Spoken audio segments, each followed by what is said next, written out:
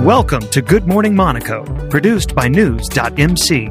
Here are the top stories for Thursday, January 20th, 2022.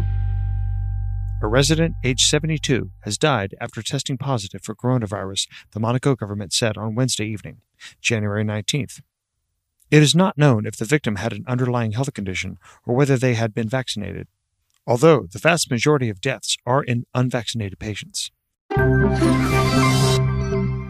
France registered more than 436,000 new coronavirus infections on Wednesday after reporting a record 464,769 new cases on Tuesday, Health Ministry data showed. The death toll on the same day was 232.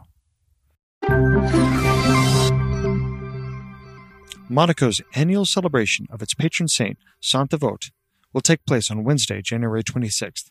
And on the following day, January 27th, which is a national holiday in the Principality. The Government Council, led by His Excellency, Minister of State Pierre Dartel, met on Wednesday morning for the first time with Madame Isabelle Béraud-Amadier, who took up her duties as Minister in charge of External Relations and Cooperation on Monday, January 17th.